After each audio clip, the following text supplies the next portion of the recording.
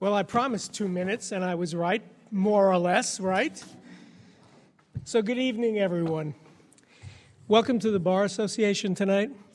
We're so honored to have with us tonight the First Lady of the great city of New York, Chirlane McCray.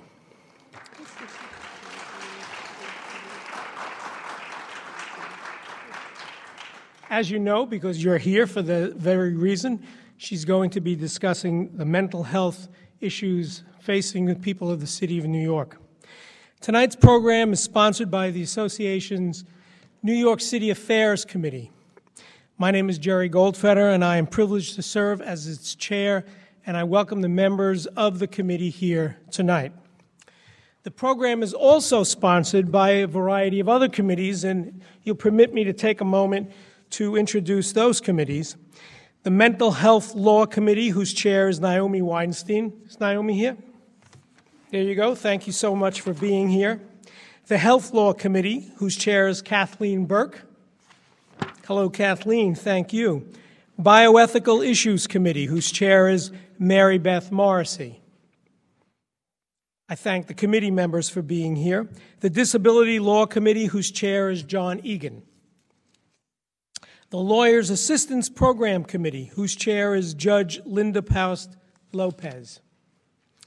And the Mindfulness and Well-Being in Law Committee, whose chairs are Cecilia Loving, Robert Chender, and Bjorn Sorensen. Thank you. Thank you all very much. I want to thank the chairs and the members of all those committees and everyone else in the Bar Association and the public who are here tonight. I'll mention that the First Lady will speak for a few moments, and then we'll have plenty of time for a robust question and answer period.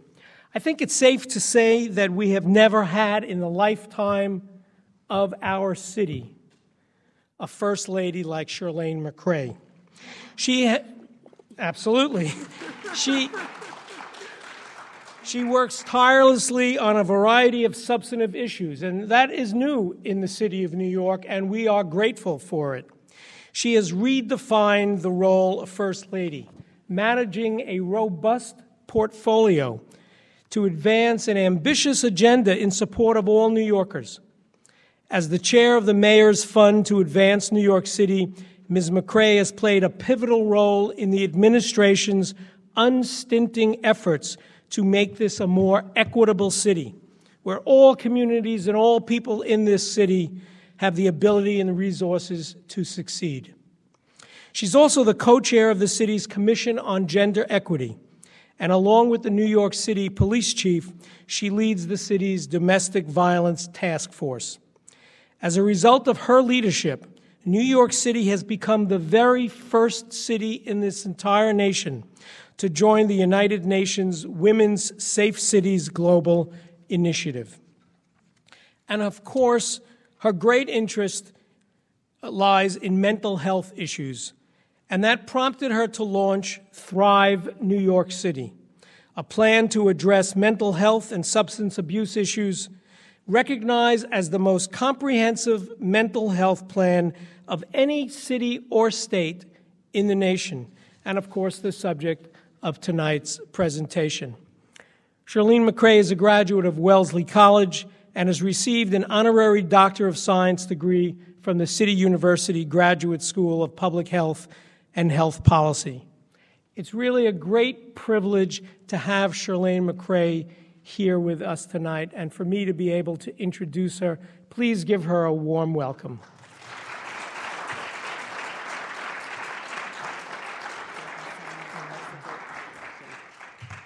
Good evening, everyone. Good evening. How are you feeling? I know you have a mindfulness and wellness committee. I'm very impressed by that. That should help, right? Thank you, Jerry, so much for inviting me here tonight, all of you for inviting me here tonight, being here to discuss what is an issue that is like way too underappreciated and not paid enough attention to. But before I begin, I want to ask all of you a question.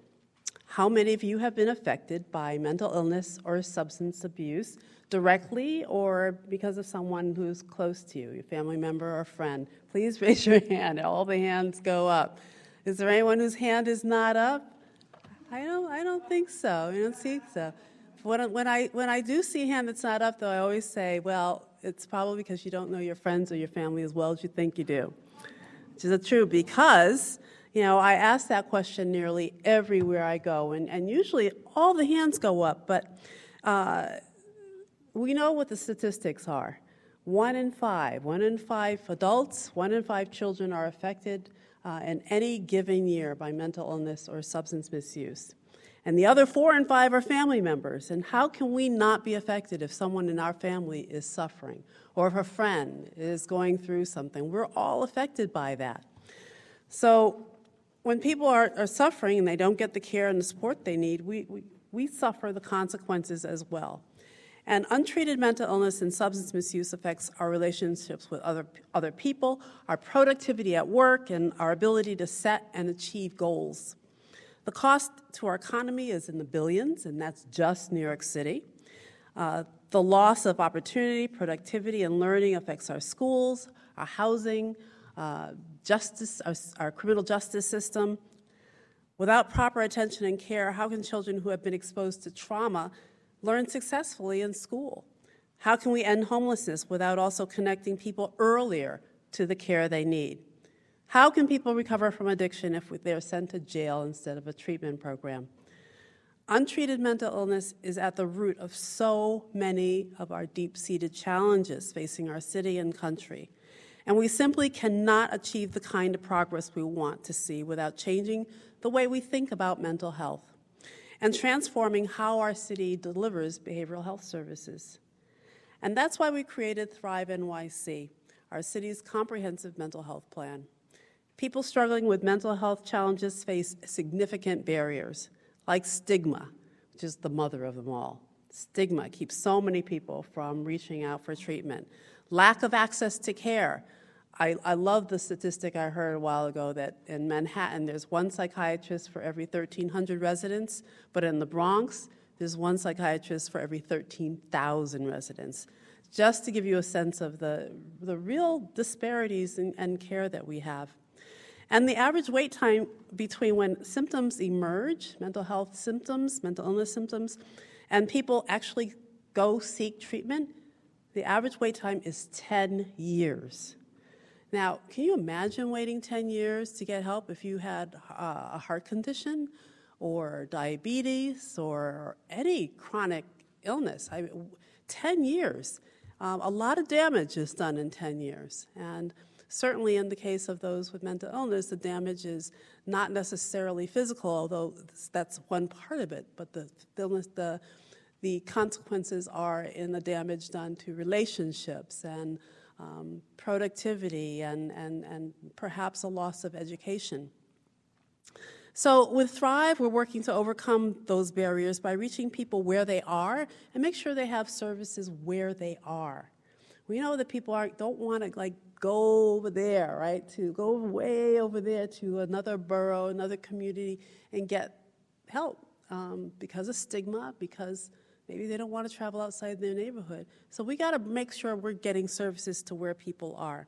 So with Thrive, for example, we're embedding clinicians and social workers into primary care clinics in underserved communities, so more people can address their physical and their mental health in one close-to-home visit.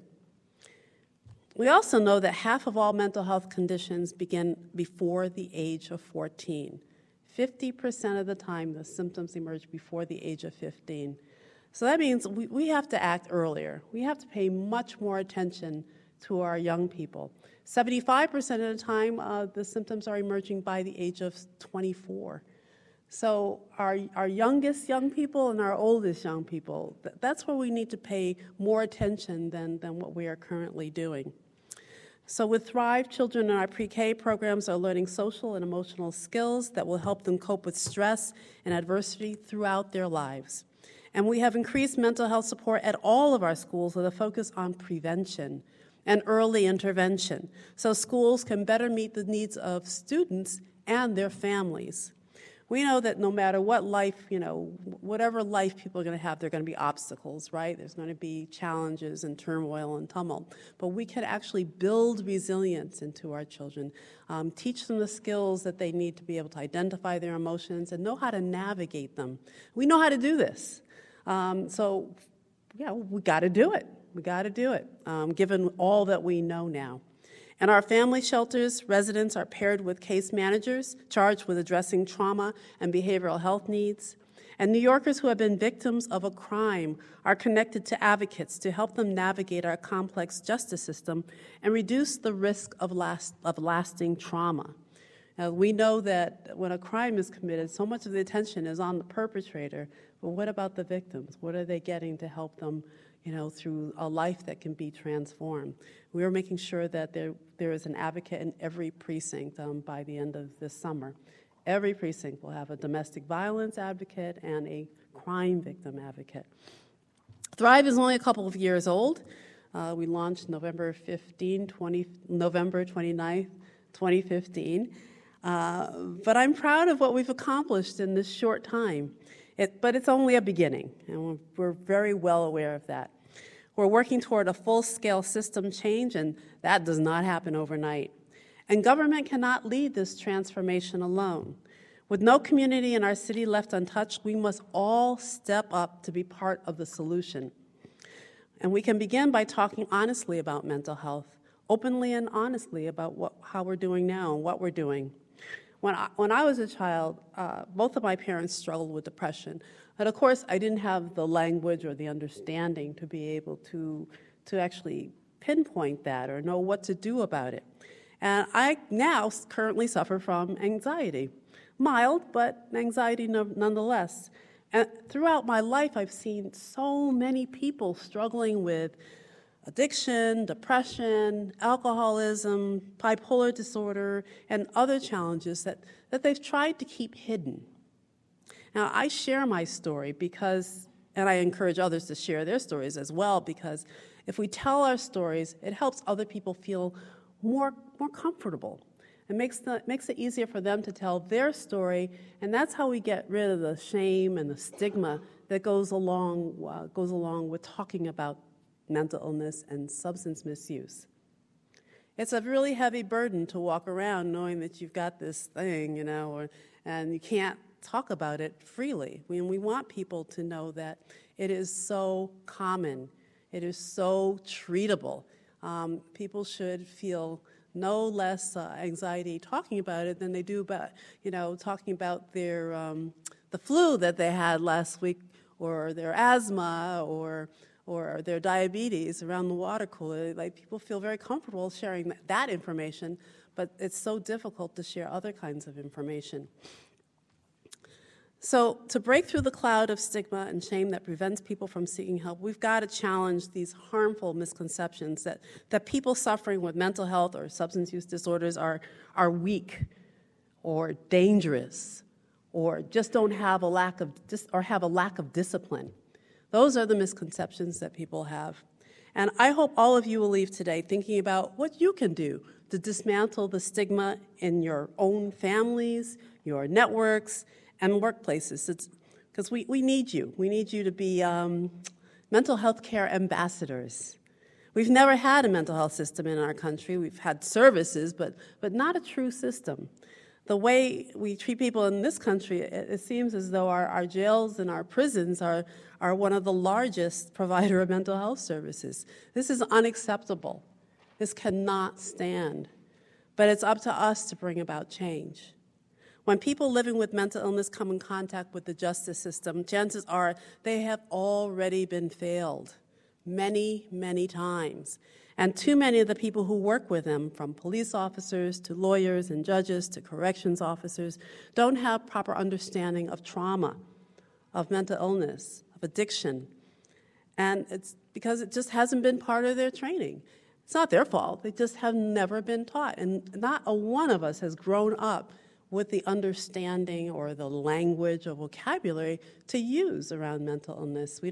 There's no distinction between all the mental illnesses and what to do if you see someone suffering. We know what to do if someone's bleeding, right? We know what to do if somebody's choking. We know about CPR, but we don't know what to do if someone has a panic attack or if someone's suffering from depression. And we need to change that. And we've begun this work through Thrive. The NYPD, our wonderful NYPD, they take nearly 400 mental illness-related calls every single day. 400. Can you imagine? They've already trained thousands of officers to de-escalate mental health-related crises and divert people in need to treatment instead of jail. And the Department of Corrections is training their staff to be better versed in mental health. But all of you can do your part as well, and we have tools to help you.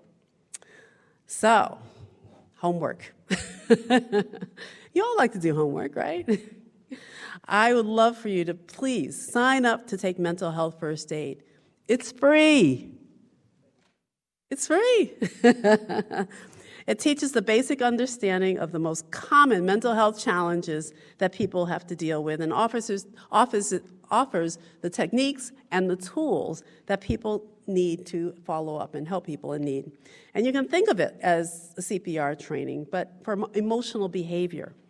Any one of you can sign up, any New Yorker can sign up at nyc.gov/MHFA to take the course. That's nyc.gov/MHFA. I took the course 3 years ago and then did a follow-up, and I found it transforming. In fact, it actually led to us wanting to train 250,000 New Yorkers in mental health first aid to help us change the culture. As I said, because nobody really grows up understanding this, we have a great need to educate people so that they understand their friends and family better, so that they can help treat others more compassionately and constructively. Now, if you want more people in your office or at your firm to have the chance to take mental health first aid, you can also host a training. You can think of it as your pro bono activity for the month. Those of you interested in learning more about what you can do can also visit the Thrive Learning Center. This is an online resource hub that's there for anyone looking for more information and tools to be a helper and a healer. All you have to do is go to the Thrive website at nyc.gov/ThriveNYC and click on the Resources tab. And that is free too. For those of you who are part of the faith community, you can participate in our 3rd annual Weekend of Faith for Mental Health, which is coming up on May 17th to 20th. Thousands of houses of worship will devote their services to addressing the stigma around mental illness and addiction, and we want your community to be part of it. The first year we did this, we had 1,000 houses of worship participating. The second year, we had 2,000 houses of worship participate and 40 other cities. So this year, we want to do even more because we want to reach more people. The more people we reach, the less suffering there will be and the more understanding about how we can help our friends and family. So I brought a flyer with me today that has information about how you can get involved. Claudia over there is passing it around now. This is for synagogues, temples, mosques, even community groups. If you have a group that likes to gather and talk about different issues, you can be part of this. We give you a toolkit, talking points, and of course we have the online learning center so you can learn more. And we want you to be a part of that. Give us ideas as to more modules that we can include in the Learning Center so that we're always building our knowledge base. And finally, as I said, we want to hear from you. Every one of you sees the challenges that we have in New York City from a different perspective, from a different angle, and we need your insight and expertise. For example, right now we're working on a new effort with the private sector to promote mental wellness in the workplace, and we need as many partners as possible to join Businesses Thrive. Mental health at work is often an afterthought, especially for people who work such busy jobs. I know what I'm talking about. We want to make mental wellness a priority. And if you're interested or if you have thoughts to share or questions to ask, please take down this email address. It's thrivenyc@cityhall.nyc.gov. That's thrivenyc@cityhall.nyc.gov. And when you reach out, someone on my team will get back to you and connect you to the right people. Again, I want to thank you all for taking time out of your busy schedules to be here, and I'm really excited to hear your questions. Thank you.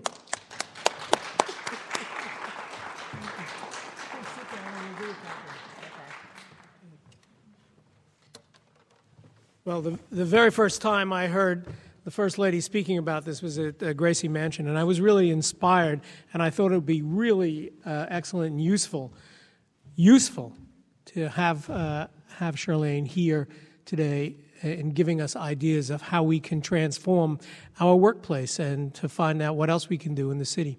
So we have time for questions, and I want to begin with Naomi.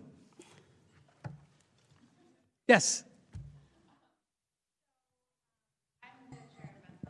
You know what? We do have a microphone, and thank you so much. It just needs to be pressed.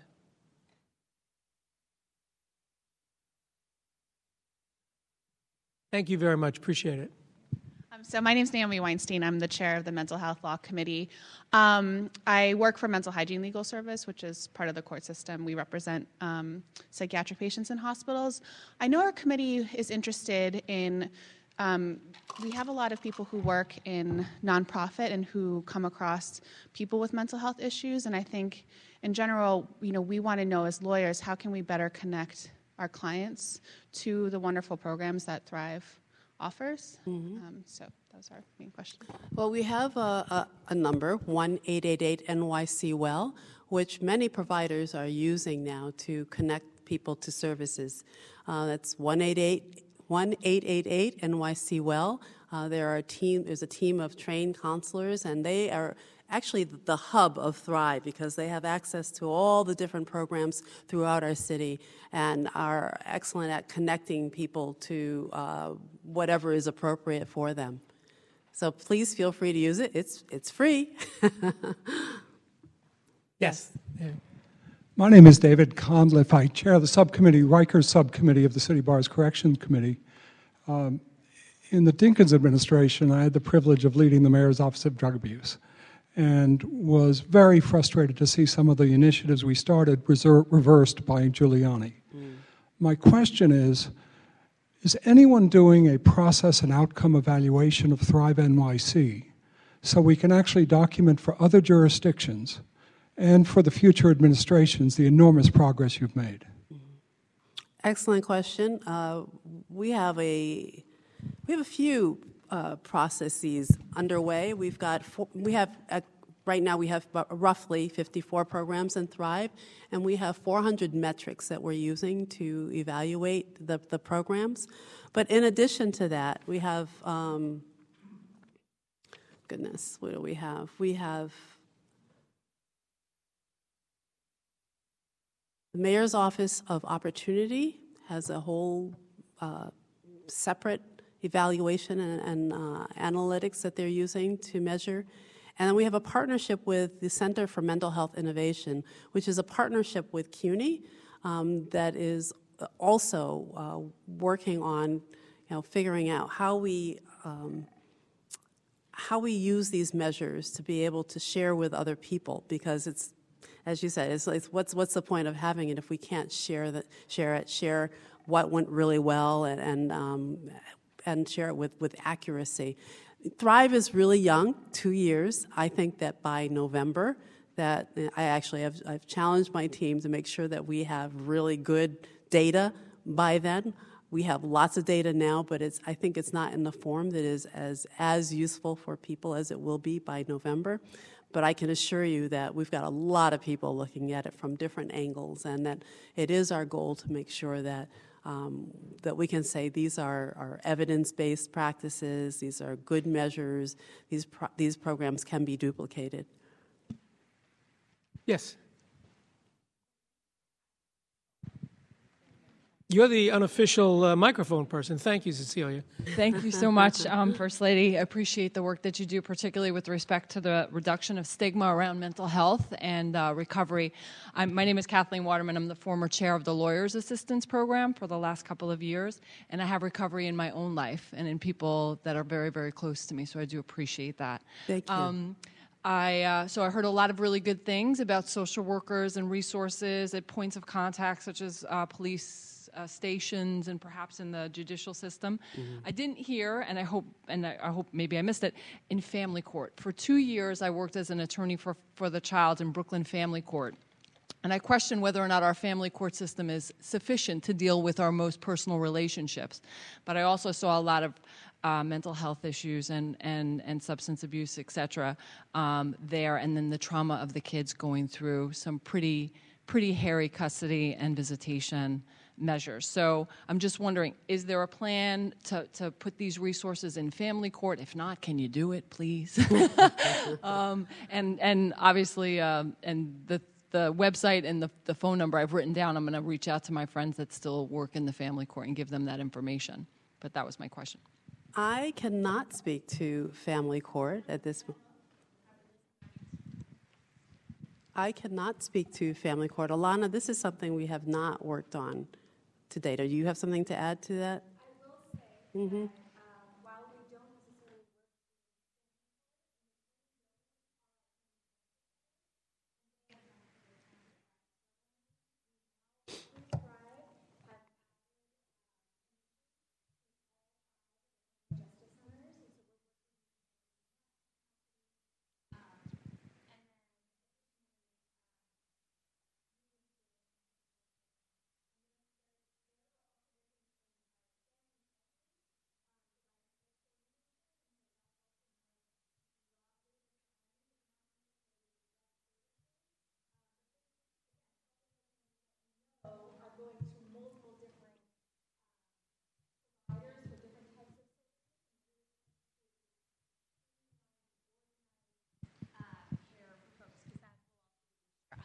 Yeah, Alana, just my senior policy advisor, said, for those of you who could not hear, is that we do have family justice centers with clinicians who provide, and the family justice centers are in every borough, right there with the DA's office. So, and there is a clinician in each one of those justice centers with an umbrella of services for anyone who walks in. So there is that, and we do have counseling provided in all of our shelters. Doesn't really directly speak to the question you asked.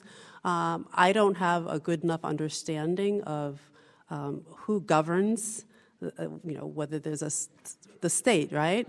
It's a state issue. So it is something that I've wanted to engage in, but it's not on our jurisdiction, so it's kind of hard for us to get involved, you know what I mean? But it's something that I really would love to talk with you about more offline to see what we can do to make sure that there's no other gaps.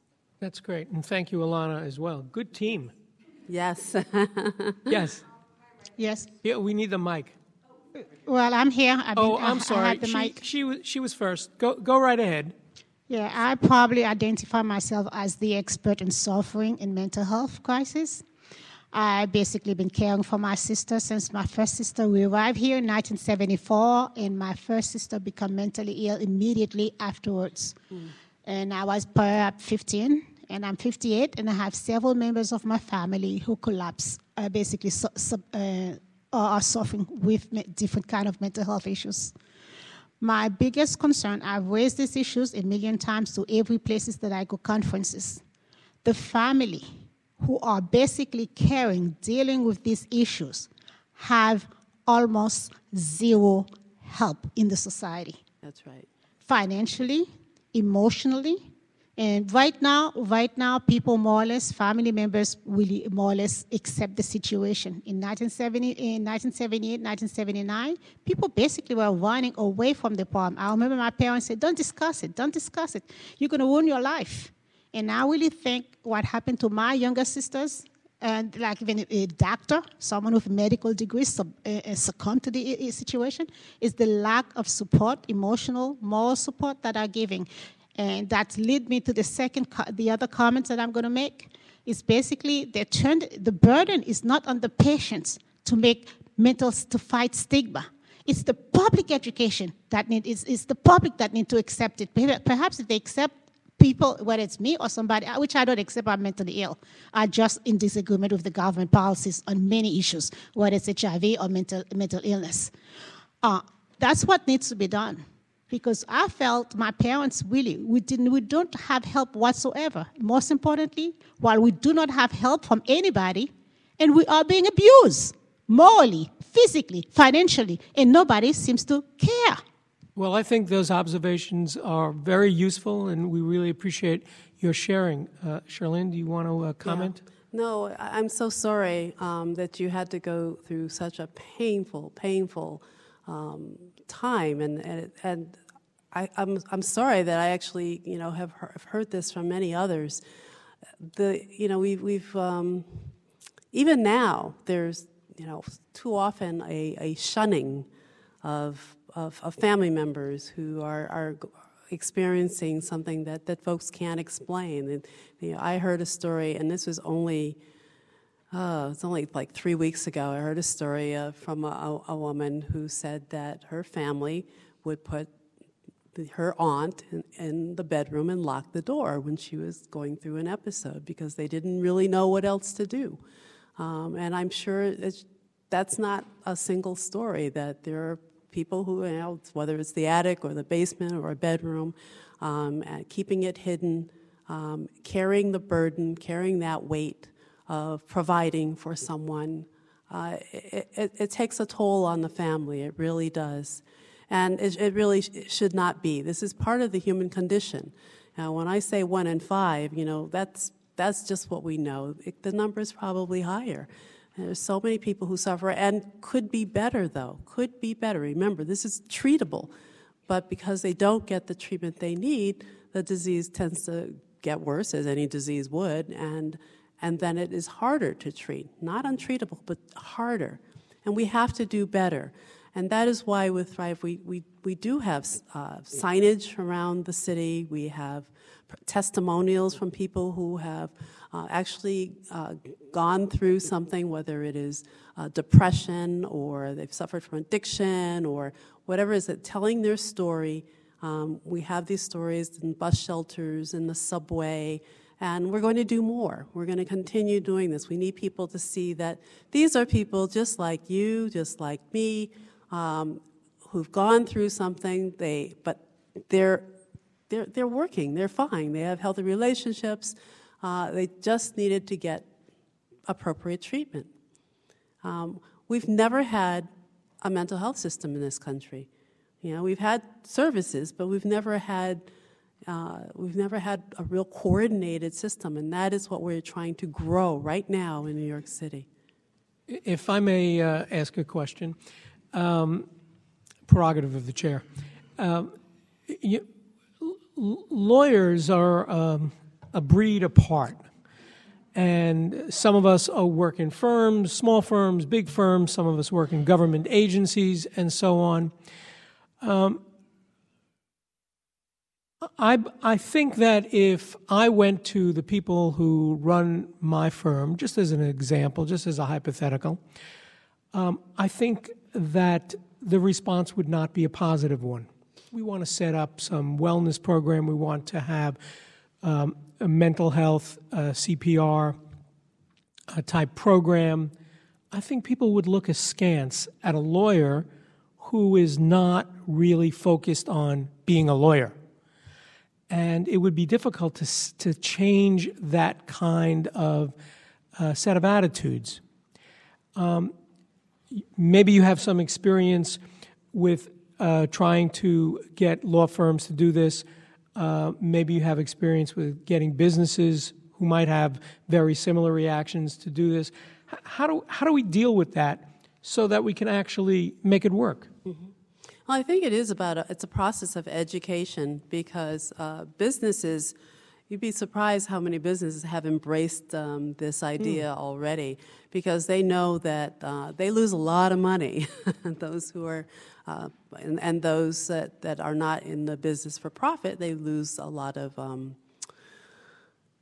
time and energy to dealing with these types of problems. So the Business Thrive Coalition is growing because there are best practices out there that should be shared.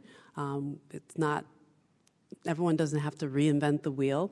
I think it can be demonstrated that it's a win-win. It's a win for the individual. It's a win for the business. You cannot separate a person's performance from the health of their mind. You just can't. People burn out. People have the trauma of maybe losing family members or whatever it is. Life happens to people, and if they do not have proper support, then it is really hard to go to work and focus on being a lawyer, right? That is really true. Really hard. Yeah.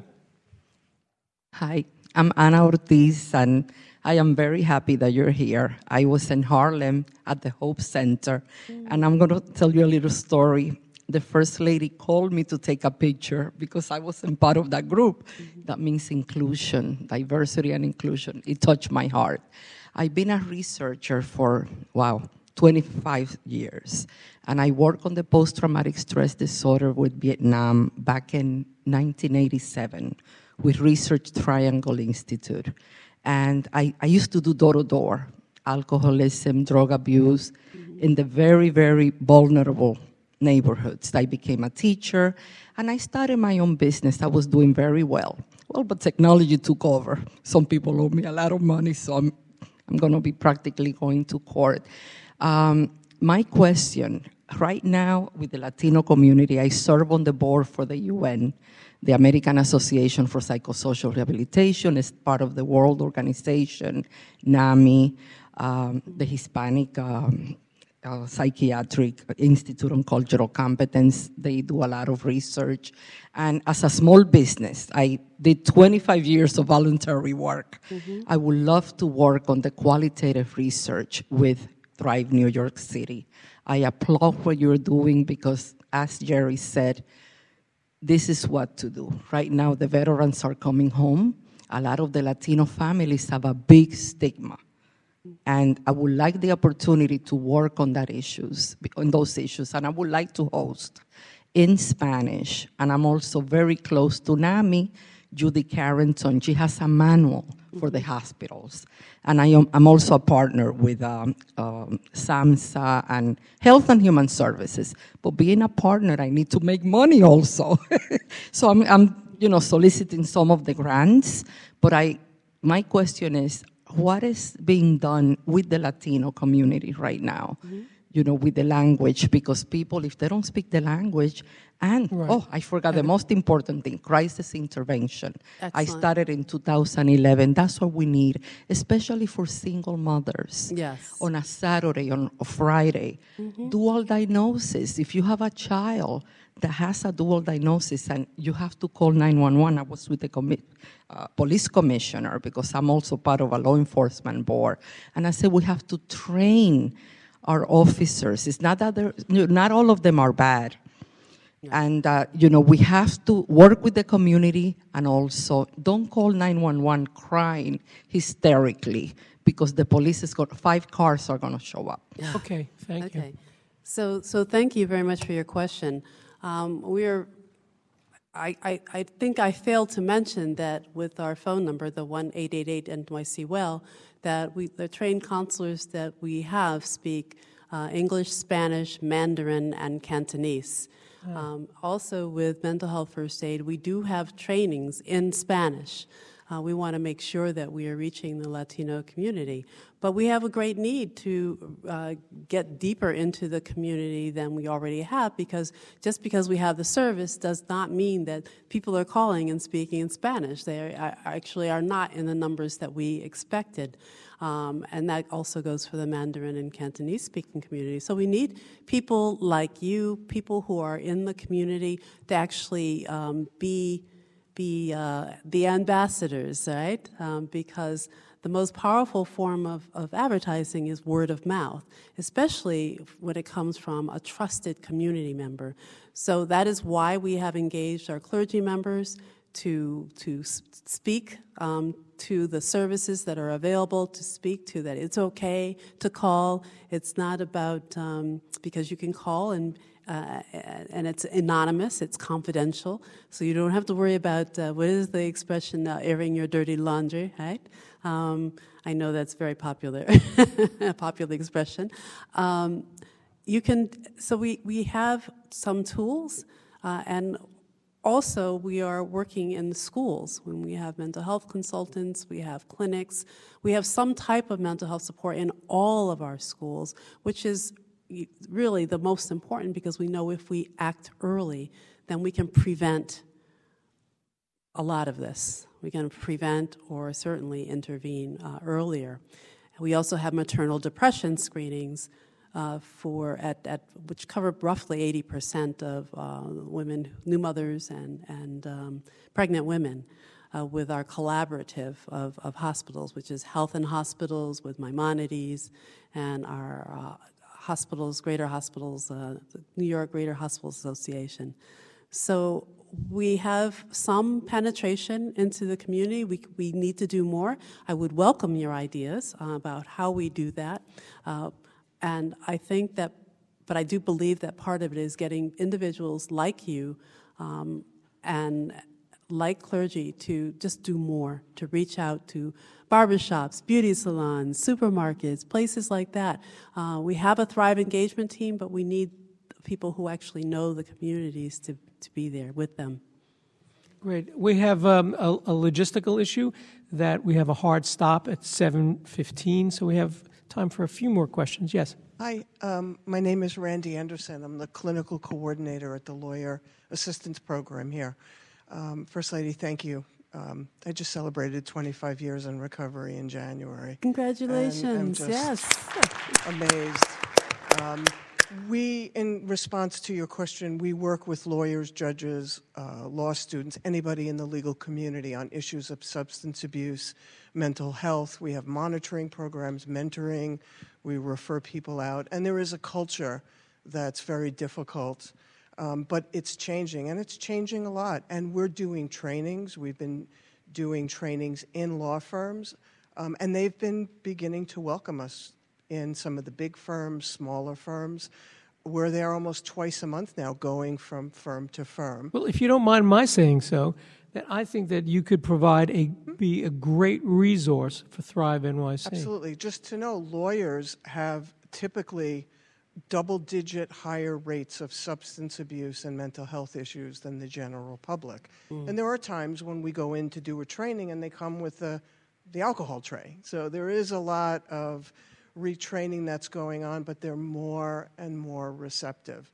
And lawyers, we have lawyers who are homeless. We have lawyers who can't afford insurance, so they come to us with no access to services. Now we have services to help them as well. So I'm really pleased, and I would love to. We'll definitely be in touch. Great. Thank you so much. So I would love to work with you. Bob? I was about to hand over the mic here. I'm sorry. But I also want to take advantage of having the mic to introduce myself as, in addition to carrying the mic around, I'm a deputy commissioner at the New York City Fire Department for diversity and inclusion, and I've taken the mental health first aid training, and it is fantastic. And so I really suggest that everyone sign up and take it. And then also I was wondering if there is, when you talked about the online resources, whether or not there is a video or educational piece that can also be used for training.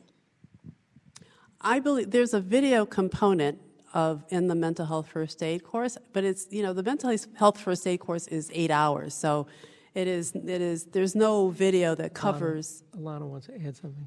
There's no video that covers the entire course. And Alana, do you want to add to that?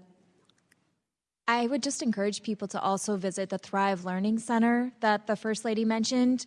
On the Learning Center, we actually have a selection of different infographics that are like short videos that speak to substance misuse, that speak to depression, anxiety, and so that could be a clip that you could potentially show in front of a classroom. I also just want to piggyback off of the First Lady's previous comment around partnership. When we talk about partnership, it's wonderful to hear so many of you that are already out in your community. We would be happy to send a member from our engagement team to go do a presentation at one of your trainings or work sites. And we can also share with you brochures and literature for mental health first aid and for NYC Well that you can then give to your clients. That's great. Bob?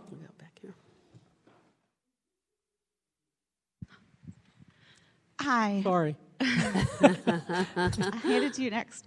My name is Bonnie Host. It's very nice to meet you. I want to thank you for your presentation. It was brilliant, and I'm so thankful that you've taken your platform and devoted it to this issue, because our country and certainly the city have suffered it for a very long time. I think it's one of the most important issues facing the nation at this time. So thank you very much. Thank you.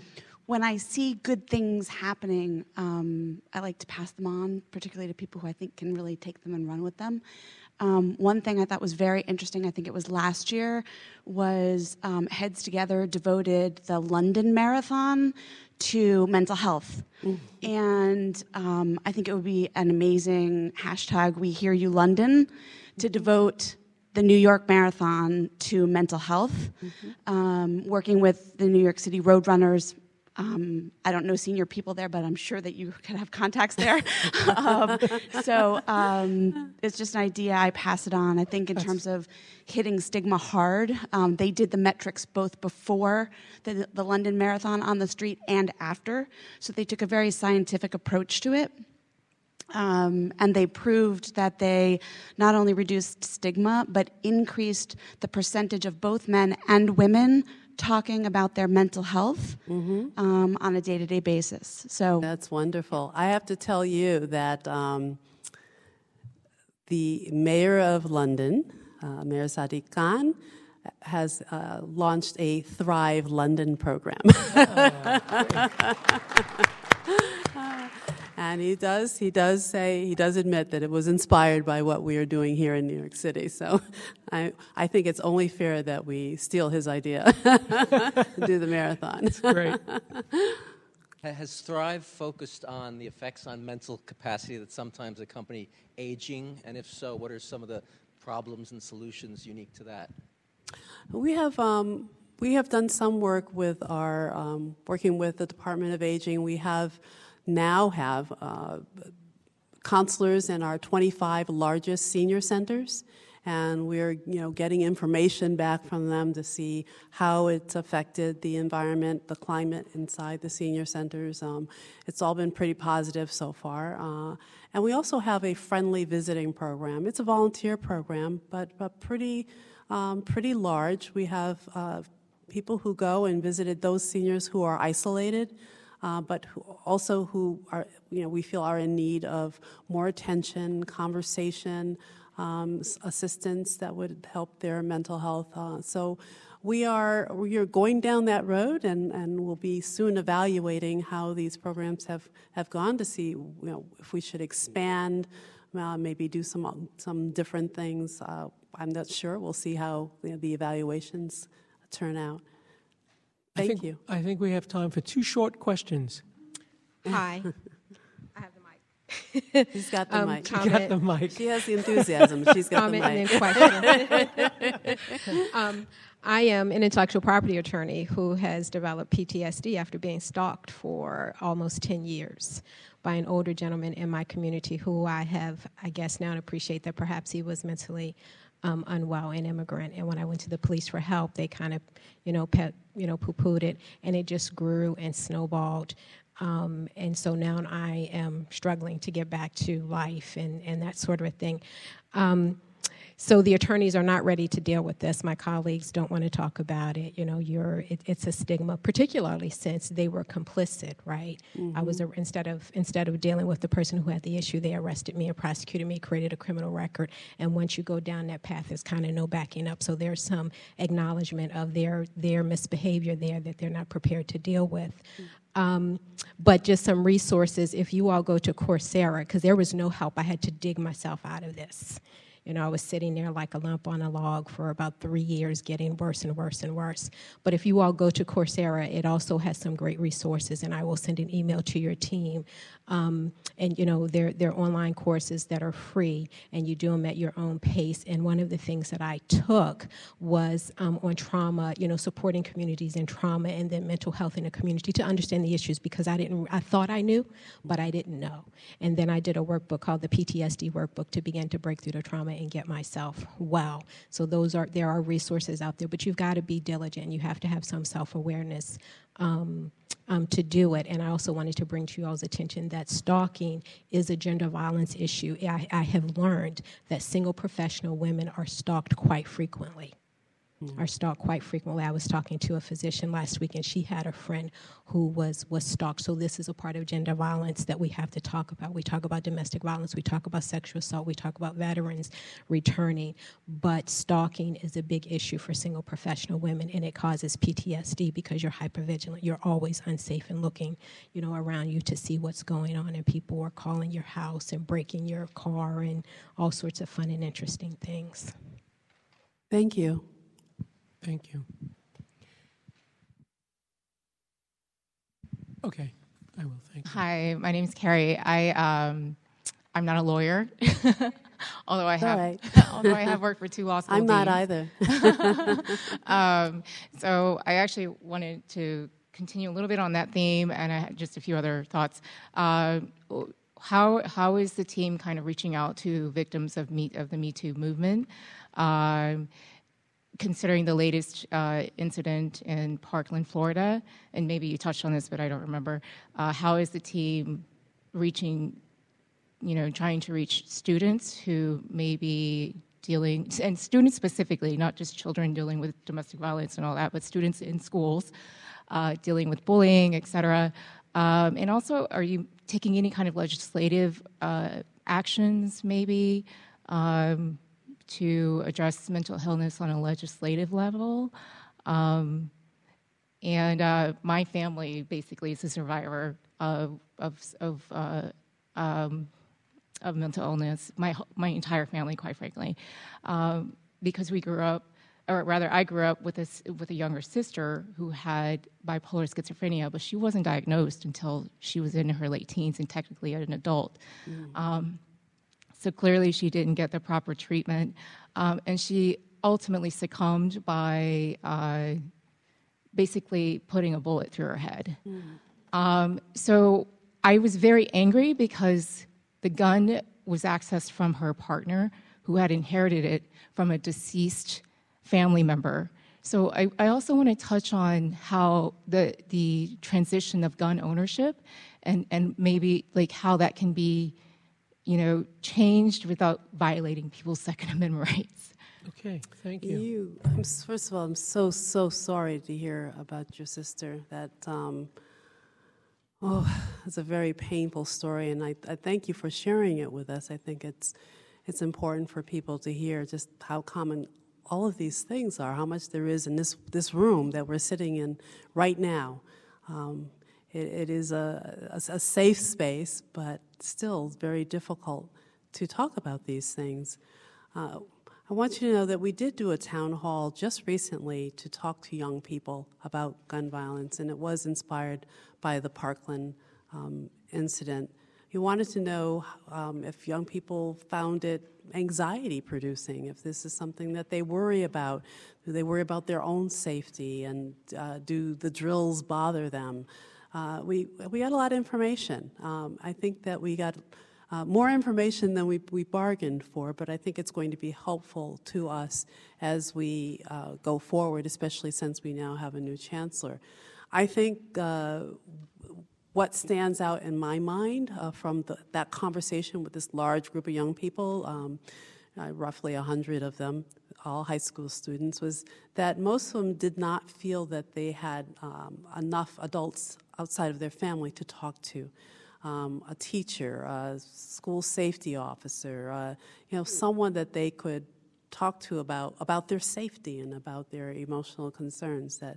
That was something they wanted, more guidance counselors and certainly a better sense of who the people were who were supposed to be protecting them. They wanted to be able to sit down and have a dialogue with them. So we learned quite a bit by having a student town hall and talking with them. And I think we will be doing more to get a sense of how they're thinking, because that's the only way it's the only way we can move forward, if we hear from them directly. As for legislation, That's a tough one. Most of what we're doing is paid for by the city, governed by the city, but of course we have to advocate, lobby for change on a state and federal level. When it comes to Washington, D.C. right now, they are not doing the kinds of things that we would like them to do. That has not stopped us. There are two things. As an individual, as a representative of this administration, I have traveled to D.C., I believe 6 times already to talk to individual representatives and senators about the various pieces of legislation that are being considered, and about Thrive, so that they know that there is a model out here that can be used, that you don't have to reinvent the wheel, that what we are doing is helping people, and it's not about starting from scratch, that this can be done. And we have this coalition of cities. 200 cities are in this coalition, and it's bipartisan. These are Republican cities, or Republican mayors, I should say, and Democratic mayors who are all working for a more integrated healthcare system, a better funded mental health care system, and that's what we talk about. I mean, we have monthly calls. We do have days of action in May. We'll go as a group, not all of us, but many of us will go to Washington, talk to representatives on the Hill about what our needs are. I think that we were successful as a group of preventing the dismantling of the ACA, which was critical, as you know, because that's what has given us parity in terms of getting mental health concerns treated, paid for. And I think that we were successful in helping get CARA, and hopefully we will have more money moving our way, especially as pertains to the opioid epidemic. I am not sure exactly how it's going to happen, but I know that something will happen, depending on who knows. Every day in Washington, D.C. seems to be, there seem to be different forces that are moving everything. But I do believe something will happen because the need is so great and there's so much pressure on them to act. Money has been allocated, it just hasn't been passed, so. They do, really do. Well, listen, thank you so much for giving us so much to think about and giving us so much to do. Your work is inspiring, and we really appreciate your coming here tonight. Thank you. Thank you all. Thank you.